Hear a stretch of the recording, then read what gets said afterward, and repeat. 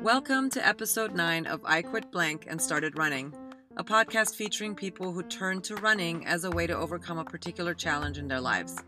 Join me each week as I share inspiring stories of where they started, what it was that made them want to change, how running factored in, and where they are today. I'm your host, Antonia de Heinrich, and I am excited to announce that this podcast is available on all major podcast platforms, including Spotify, Google Podcasts, iHeartRadio, and Apple Podcasts, which is probably where you are listening today. If you haven't yet subscribed, I will be eternally grateful if you do, and when you get a chance, leave me a rating and review. It would mean the world to me and my amazing guests who are all willing to share their stories with you. My guest today is my youngest to date and my first international interview. Taylor is 19 and lives in Wales. For her young age, she has already been through more than many twice her age. I was in foster care since I was 4, and then I felt as though I only had control over what went into my body because people were making decisions on my behalf and everything, and I couldn't go on school trips or whatever if I hadn't had my consent from back of the local authority.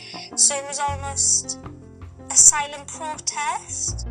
In addition to spending almost all of her childhood in foster care and battling an eating disorder, she and her sister became victims of child abuse by their own aunt. It took years, but Taylor eventually turned to running to heal her emotional pain and now to give back. I think running's a bit more of an escape now, and now that I'm doing it for a charity, so I'm doing it for a reason, I have a bit more willpower to get out of the house, and because I know every mile I do, every step I take is one step closer to the marathon, and it's one step closer to helping a child, and I didn't have that when I was younger, so I want to give it to those that can have help. Here's Taylor. Hi, Taylor. How are you this morning? I'm good, thank you. How are you? I'm great. Thank you so much for joining me today for this podcast episode. So you're dialing in from mid-Wales. Jump in. Yeah, that's awesome. Let's jump in with a quick introduction. What is your name? Where are you from? And what do you do? So I'm from South Wales, which is in the UK. I currently live in the coast of Aberystwyth because I'm at university here. I'm studying film, television, scenography, and theatre design. That's great. So, and you're obviously a runner because otherwise you wouldn't be on this show. When was your most recent run and how did it go? My most recent run was on Sunday. I done 7 miles, so it was a semi-long run, I'd say. But I haven't been on a run since because I feel like I'm lacking in motivation. But after this podcast, I will be meeting up with a friend to do a socially distanced run because we'll both be running a marathon, hopefully in October. So I would say my running's going well. It's just probably lacking in motivation a bit. But you've been training for quite a while, I understand. So yeah, I get that. You can't always push yourself too hard, but yeah, no, good for you. I'm glad that you have a friend to run with later. Thank you. I'm quite excited. Sure you are. Okay, so let's jump in to the interview. You are only 19, and I would say you've had more life experience than many twice your age, which has forced you to grow up pretty fast and not without significant burdens to overcome. So tell me about your earliest memories. My earliest memories, well, I went into foster care when I was 4, up until I was 18, but I'm only 19 now, so I've only come out of the care system for a year. So growing up wasn't easy at all. I'm in a good place now, but there were definitely hurdles I had to overcome. So when I was younger, I lived with my mum up until I was 4, but she was mentally unstable and very alcohol dependent. She's a lot better now, but it was a different story at the time, and my dad was never really in the picture. For a while he was drug dependent, so when we were younger, it was very hard for my sister and I. So I have a twin sister. My most traumatic memory as a child, so it was the last night I spent at my mum's house before moving into foster care. It was in the middle of the night, and somebody broke down the front door and started smashing up plates and everything, and then the police came. And then I remember they told my sister and I on the way to school. So we had people at the door early in the morning, and they took us to school. We didn't know who they were. And they said that we were just going to go on a little holiday after school, so we'd have to say goodbye to our mum. So said bye to mum. We thought we were just going away for 2 weeks, and then years passed. And we never went back. But probably, like when I was younger, I did feel as though, it was their fault why everything happened, social services fault. But I actually thank them now, because I wouldn't be where I am if I didn't go into foster care. So when I was really, really young, when we moved out of our mum's house, we went into respite for a while with random people for 2 years, and then we went to live with our auntie from the age of 6 to 12. And you just imagine, living with a family member, it's all going to be rosy.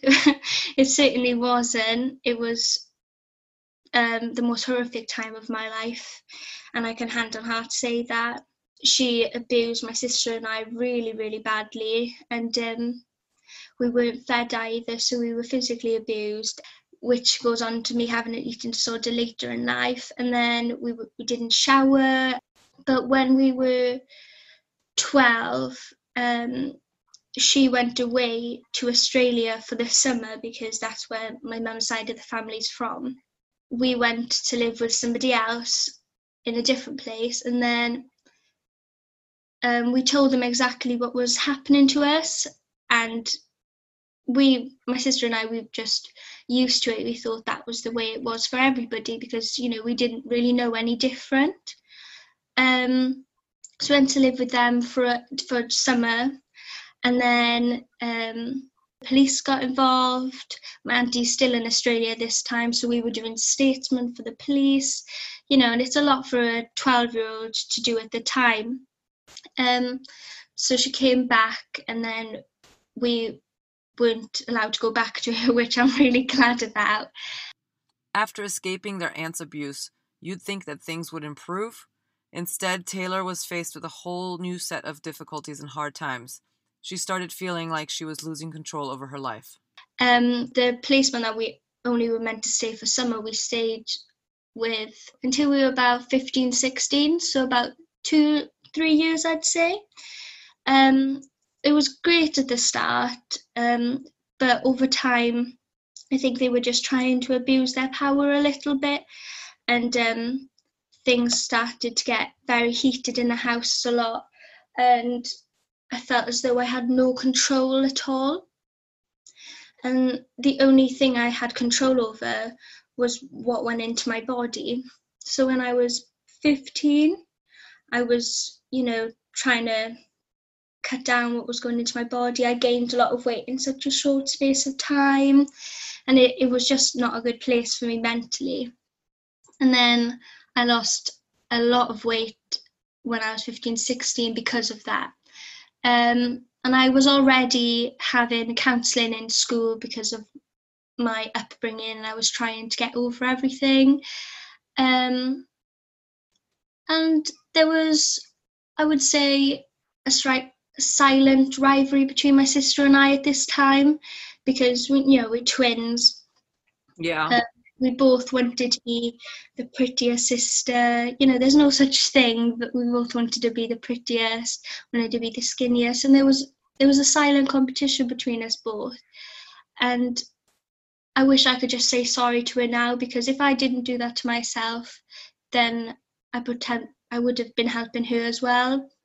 But when you're young, it's all about the body image and Instagram, and you want to be skinny and everything. You want to be like the models, and that isn't, mentally it's not good for you, and physically it's not good for you. Being in the foster system, kids receive therapy, as did Taylor. When her school counselor staged an intervention, her eating disorder went from bad to worse, and so did her foster placement situation, as families were unable or unwilling to deal with Taylor's illness. I went to a counsellor, so I was seeing somebody for my past whatever, and then that night people came out to the house, and I was like, oh my god, what's going on? And basically he'd reported me for losing so much weight in such a short space of time. Who came to the door? This was at one of your placements after your aunt's, right? Yeah, that placement. It was people from the hospital, so they were an emergency team. They came out to see me that night, and they had to weigh me, they had to check my blood pressure and everything. And then I went to the hospital, so I was having regular checkups in the hospital, but I was on a really, really strict diet plan.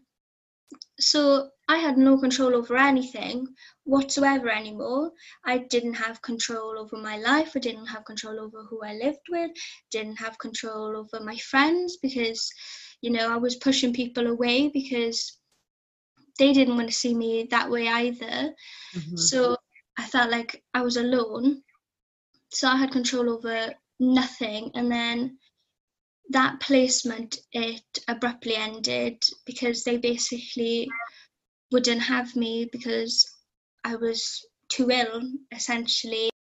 I felt like they didn't make it better. And I know they helped us for a while, but at the end, it just felt as though they didn't love us as much as they said they did as such. I felt as though we were just a burden to them. That was during my GCSE times. It was our exams, and then we went to live with a few other foster placements at the time. I'd say about 4 to 5, within the space of about 3-4 months maybe. So it was a lot of change, and we had exams, so there was that stress. And basically my sister and I hate saying it, but we were living out of a bag because we just were going from place to place to place to place to place, and we just didn't feel wanted. And I had an eating plan as well, so I had strict times the days that I had to eat. So I'd say I was eating about 6 snacks a day, but at the time it felt like it was a massive meal, even though it was, I'd say, like a biscuit or 2. It just felt like too much to be putting into my body. After months of living out of a suitcase, moving homes every few weeks, and in and out of the hospital, things finally seemed to look up for Taylor and her sister, and Taylor's health. We eventually went to stay with, I'm going to say their names because I want them to know that they helped me. David and Tracy, they're lovely, lovely people, and I'm still in contact with them now, and they helped us a lot. We stayed with them for a while, and they helped with my eating, so I was gradually gaining weight, and I was going to the doctor still, and the doctors could see that I was gaining weight and I was getting a lot better.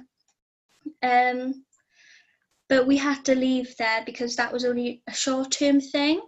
And then we went to live with 2 sisters, and I cannot stress enough, they made me go back to square one. I just didn't feel as though even now, like, people are not educated in eating disorders. I don't think they know what an eating disorder is. And I feel like, especially if you're a foster carer, you should be trained as such to, like, look out for things not to say.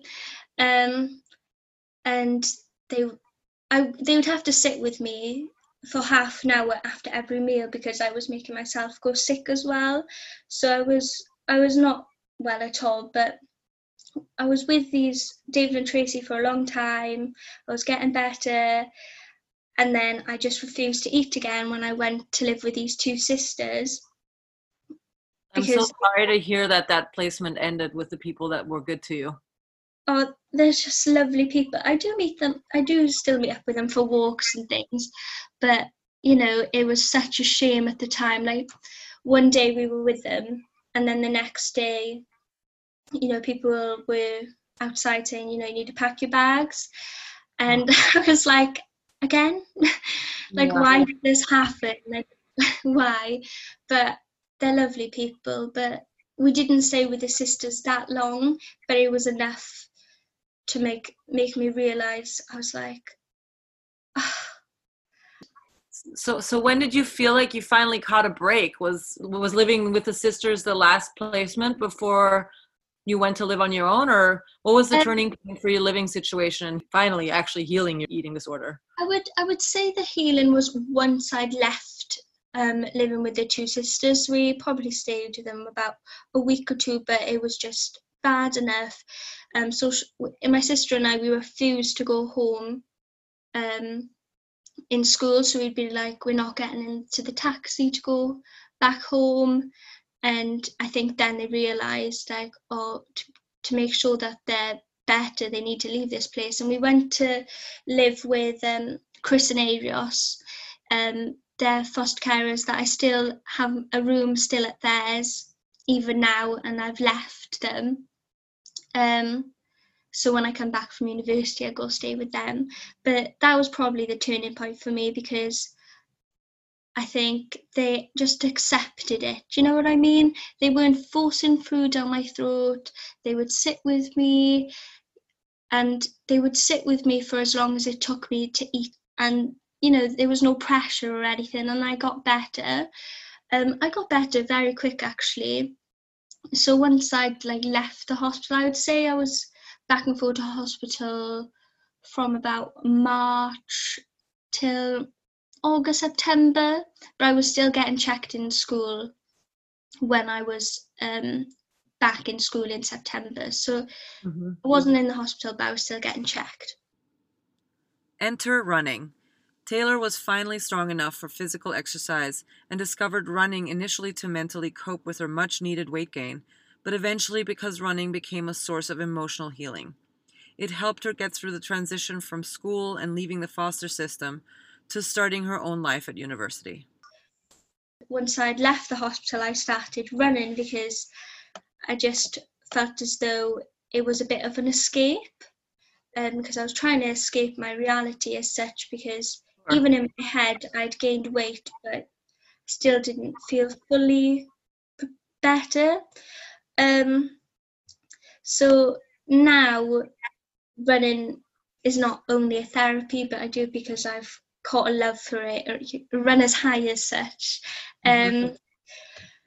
But now I'm in university, I'm so much happier in myself. I'm in halls, so I'm in my university accommodation, and I've got my own space, and I can eat whenever I want to eat, and it's just really, really nice. And I've got really good friends. I think it's really important to have a good set of friends. You have to feed yourself positivity. Yeah. And now that you're in university, you have your own life, you have control for the first time in your life. Leaving foster care was hard, so I wouldn't say you have to leave, but you're pushed to leave when you're 18. And we lived, so I say we, my sister and I, we went to stay with two people, different people again. It's called supported lodgings, and that is where you learn how to do laundry and your own food and everything. But we'd learned how to do that anyway, so it felt a bit pointless. But we stayed with them for a while. Another wonderful development that is helping Taylor heal is reuniting with her family. Seeing her mother for the first time in 14 years, and what seemed to her like the very first time ever, Taylor describes as both a strange but also an extraordinarily special moment. We moved to my sister's, so I have an older sister, Jadan, so that all the family was back together again once I'd reached 18, and that was really, really lovely, because it was weird. I never really spoke to them before, but it felt like I knew them already, because they were just, they were exactly how I expected them to be, and that was really lovely. And eventually we told them what happened with our auntie and things, and they totally cut contact with her. They were sorry that they didn't know that that was happening to us. And I would say a lot of people, even teachers in school, they suspected something was happening, but unless we said something, then they would never have known. So when you say your family, are you referring to your siblings or extended family like cousins?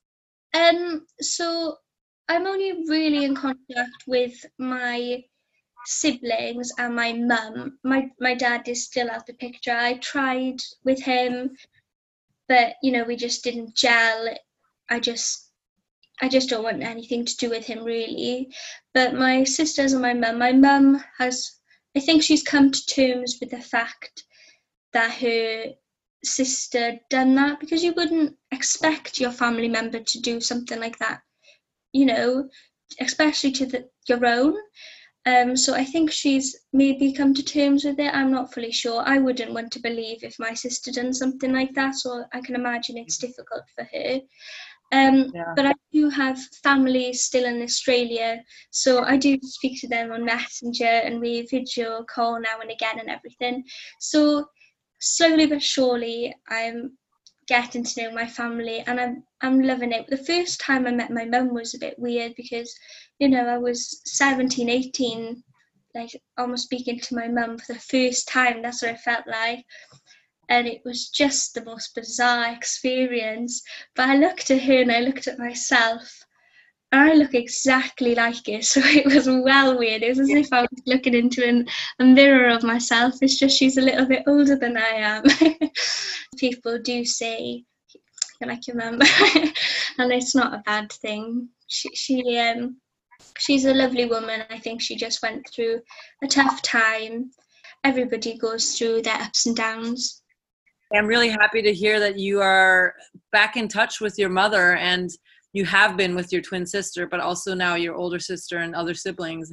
I love to hear that your family's back together again. That's such a great conclusion to all to your childhood trauma, basically. It's the best reward in the world, I'd say, having them again. I feel like a lot of people take their family for granted as such. They're just like, oh, mum's maybe do this again, or whatever. But I would have died to see my family when I was younger. Do you know what I mean? I would have just loved to have spent time with them. Yeah, I understand. So I feel like you should just never take anything for granted. A simple thing like your own family, never take it for granted, because you never know what's going to happen, tomorrow or the day after. So I think that's one thing to always keep in mind. Absolutely. Well, let's go back to your running, because you did say you found running to be healing. So how does it fit into your life today? What are you training for? I'm currently training for the London Marathon. I don't know when exactly the London Marathon's going to be now, but I've been training for that. But I have done a half marathon, so it was a beach half marathon before. So I was used to train for that, but that was last year. And as soon as I finished that half marathon, I was like, wow, I can run. So I went back home, and then I signed up for the London Marathon. So I went on the form and everything. So I was gonna apply for Team NSPCC, and they got back to me and I got a place on their team.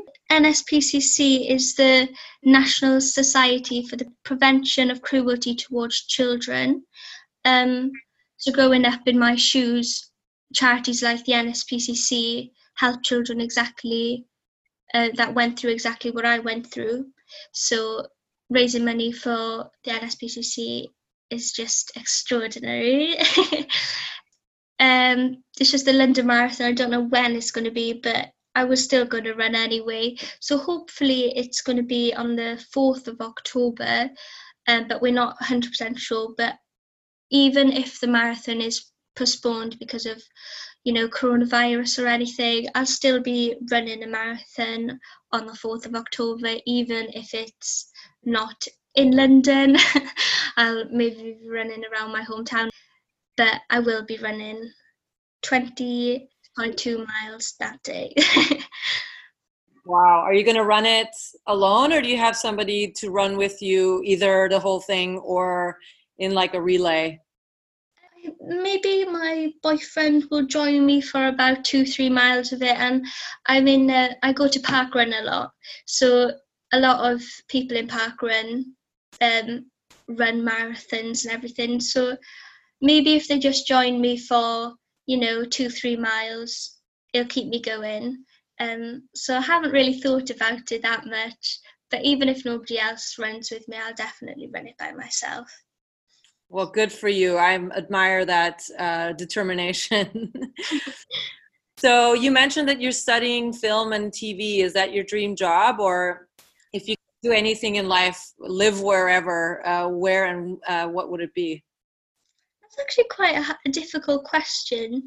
So I would love to work in the film industry, maybe as an editor or a camera woman or something. Slight problem, half the cameras are bigger than me because I'm only 5'2", so I'm really, really short. So the cameras are really, really big, but I'd love to work in the film industry. I wouldn't really know where I'd like to live. I would just like to travel around because that's all I've been used to, really, just moving place to place. But to be fair, there is no place like home, and Wales is beautiful. So I feel like I'd always come back here, even if I did travel the world or whatever. But I would like to visit my family in Australia as well. That would be really, really nice. Yeah, that's great. Yeah, I've never been to Australia. It's definitely on my bucket list as well. So in closing, what has you have an incredible story, by the way, for somebody your age. As I said, you've had a lot of experience, more than some people that are twice your age. So what has been your proudest moment in life and in running?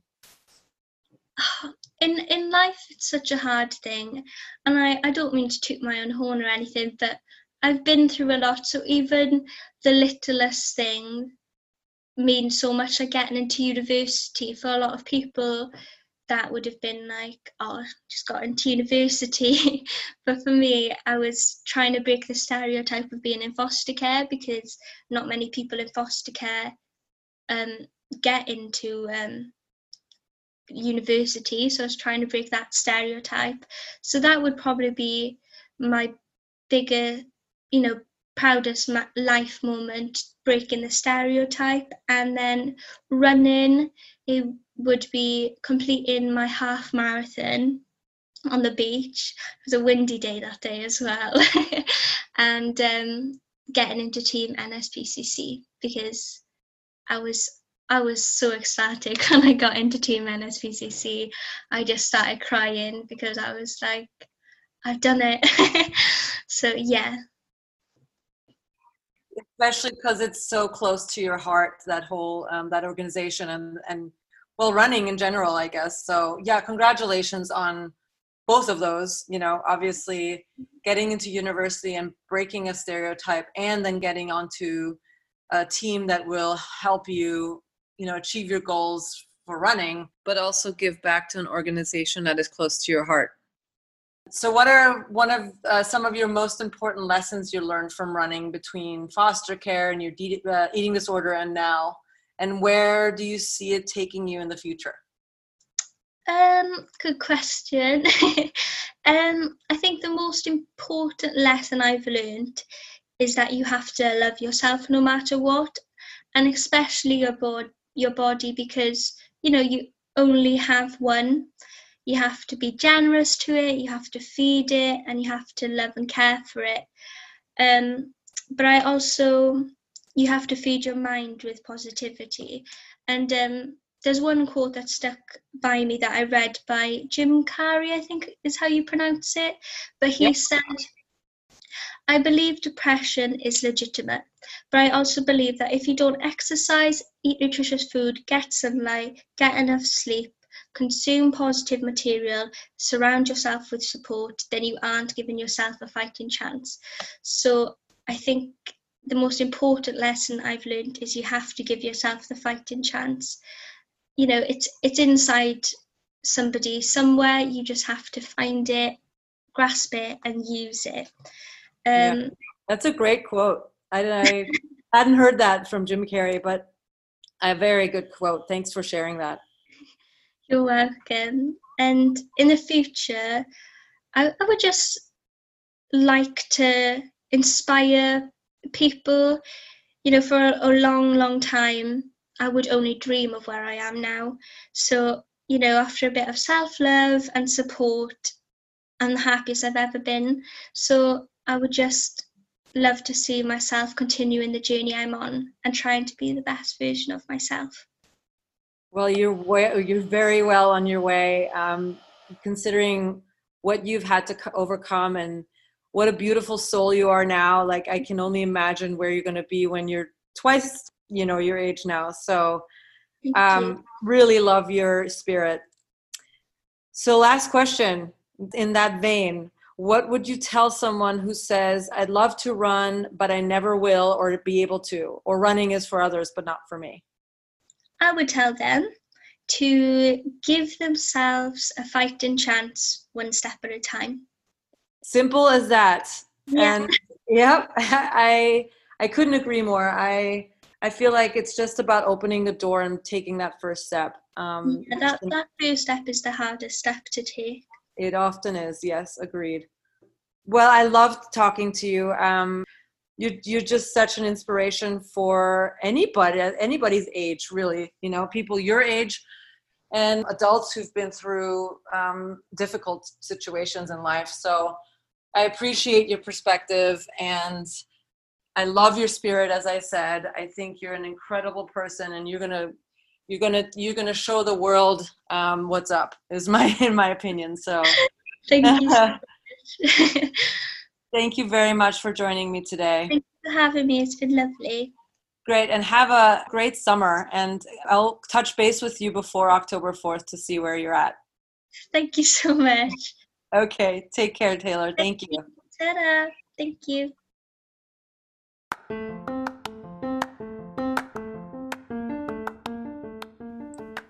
I don't know about you, but Taylor's story touched me to the core. I'm not sure if it's because she's been through so much in such a short period of time, or whether it's her ability to have coped and healed from all that has happened to her. Either way, we can all take a page from Taylor's book of resilience. If you've had challenges or obstacles in your life that you have conquered by getting into running, we would love to hear your story. To enter, just email us at quitxstartrunning@gmail.com or leave us a voice message with a brief introduction and an overview of your story. We look forward to receiving your submissions. Some final notes before we go. In case you're looking for me in other corners of the World Wide Web, the best way to find me is on Facebook and Instagram under my name, Antonia de Heinrich. That is ANTONIADEHEINRICH, and on the I Quit X and Started Running Facebook page. To subscribe to this podcast, simply go to Apple Podcasts, Spotify, iHeartRadio, or whichever your favorite podcast listening platform may be. Thank you so much for joining me today, and I look forward to welcoming you to my next episode on Monday, July 20th. Until then, my friends, quit whatever you're doing and start running.